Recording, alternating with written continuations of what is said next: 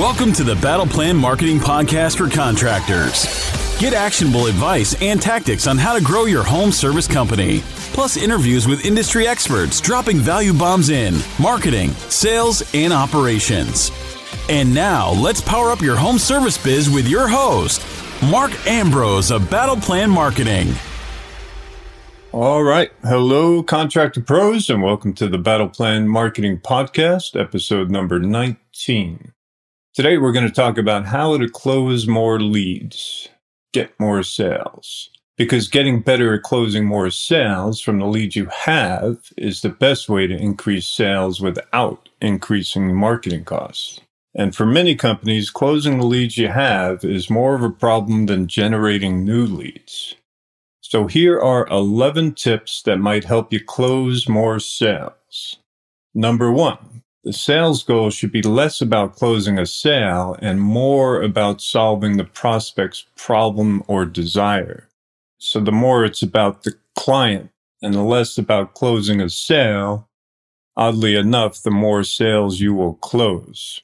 If it's the other way around, you'll have a hard time closing sales if all you care about is closing sales. Care about the client, you'll close more sales. Number 2. Have in-depth knowledge of the products and services you're selling. You can't sell what you don't know about or what you don't believe in. So gain a knowledge in depth of what you're selling. Number 3, stop selling and start asking more questions and listening, right? What are their questions? What are their concerns, their desires? Take notes right in front of them. Make it apparent that you are listening. Open with a question. What can I help you with today? What would you like to know more about today? How can I help you today? Along those lines.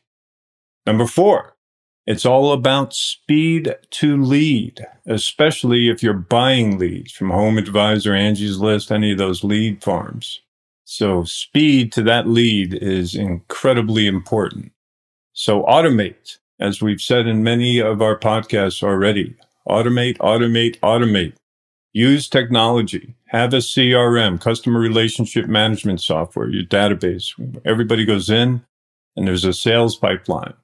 Automate your responses. Call, email, text. What are your follow-ups? Have them ironed out. Standard operating procedures for the sales process. Take a look at the Hatch app. So just Google that Hatch app. They have a speed to lead software program that integrates with your CRM and automatically dispenses a call, an email, a voicemail, a text to every brand new lead that comes in, which is ideal if you're buying those leads from lead farms. So you need a CRM, you need a sales pipeline, you need a process, and to automate that process as much as possible to get there quicker than the next guy. Number 5, get better at pre-qualifying. Stop going out on sales calls where the household is not qualified. Ask a lot of questions. What's their primary problem? Where are they in their journey, in their research? Have they done research already? What are they looking for as a solution? Are they not aware of what solution is available? Have they shopped it around? Have they done research? What are they looking for in the company that they choose to provide their solution? Do they have the money or financing already, or will they need help there too? Are they looking for financing? Find out what stage of the buyer's journey they're in. Are they just starting out, an awareness stage? They know they have a problem or a desire and they're seeking info about solutions? They're not even close to buying yet. Are they in the consideration stage? Are they just seeking information, looking for the solution? They know they have a problem, and now they're seeking the solutions for their problem. Or are they in the decision stage? Are they ready to buy? And now it's about who they will buy it from. Who do they know, like, and trust? So, which leads us right into number 6, that you should have content for these people in each buying stage, right? So map each stage of the buyer's journey with great in-depth content. So if they're in the awareness or consideration stage, you're not going to go out on a sales call to be a waste of time, effort, and labor. So instead, you're going to send them content or send them to content, either way. that's in the awareness stage that meet them where they are, right? So if they're in the awareness stage, don't try and close the sale, right? Send them the information they're seeking. Same if they're in the consideration stage. So map out the buyer's journey with content and be prepared to deliver the right content to the right person in the right stage. Not everybody is in the final buying decision stage. And if you treat everybody like that, you're going to lose a lot of customers, a lot of prospects rather, and close a lot less sales.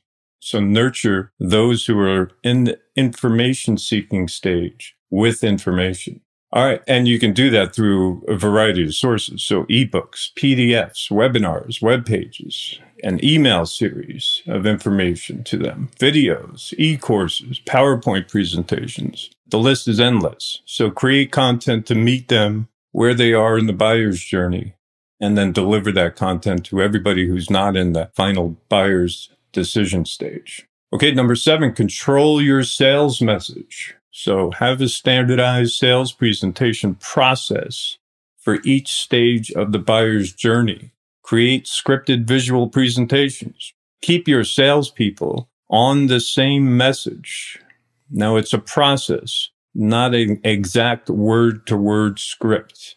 So more of a bullet point process that you're taking the sales presentation through. That should be the same for everybody. And then you allow your salesperson to mix in their knowledge, their personality into it, their words. But you're taking them along the same message for every client in each buying stage, that is. Right? So control your sales message. Number 8, what's your unique selling proposition? Why buy from you instead of everybody else? What makes you different? So what's your elevator pitch to explain why anyone should do business with you versus your competitors? And then is everyone on your team on board with your unique selling proposition? Do they know it? Is it real? Do they believe in it? All of those must apply if you want good closing ratios. Number 9, have a follow-up system.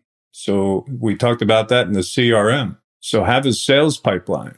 Be able to walk through each stage of the appointment setting. So contact, qualified, appointment set, etc. Have that sales pipeline in place and have messages predetermined. Again, for each buyer in the buyer's journey, email, text, calls, right? Multi-step email sequences for learning more, etc.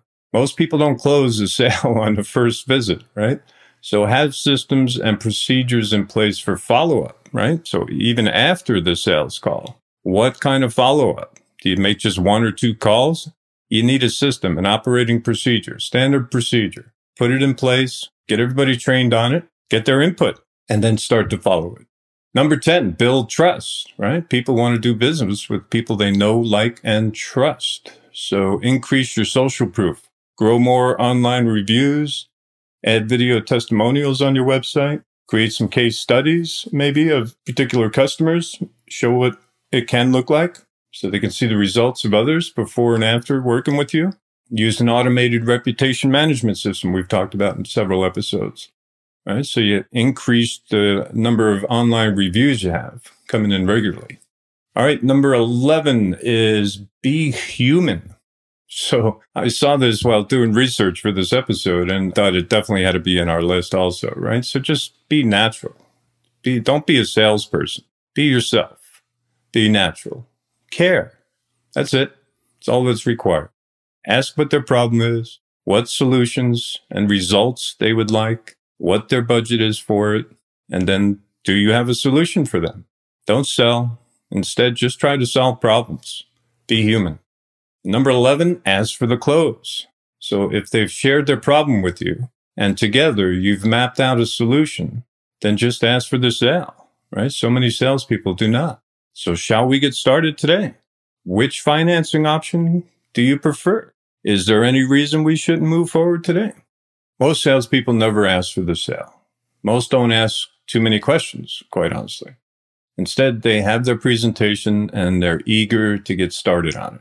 And that's mostly because they don't yet believe in what they're selling. Maybe they don't have a good in-depth knowledge about what they're selling. No one ever taught them how to let questions and the prospect's needs and desires create both the solution and the close to the sale.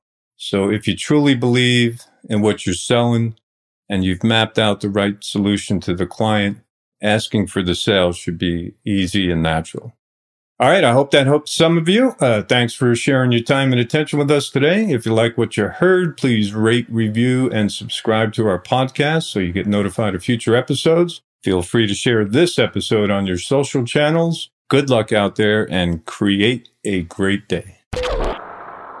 Thanks for listening to the Battle Plan Marketing Podcast.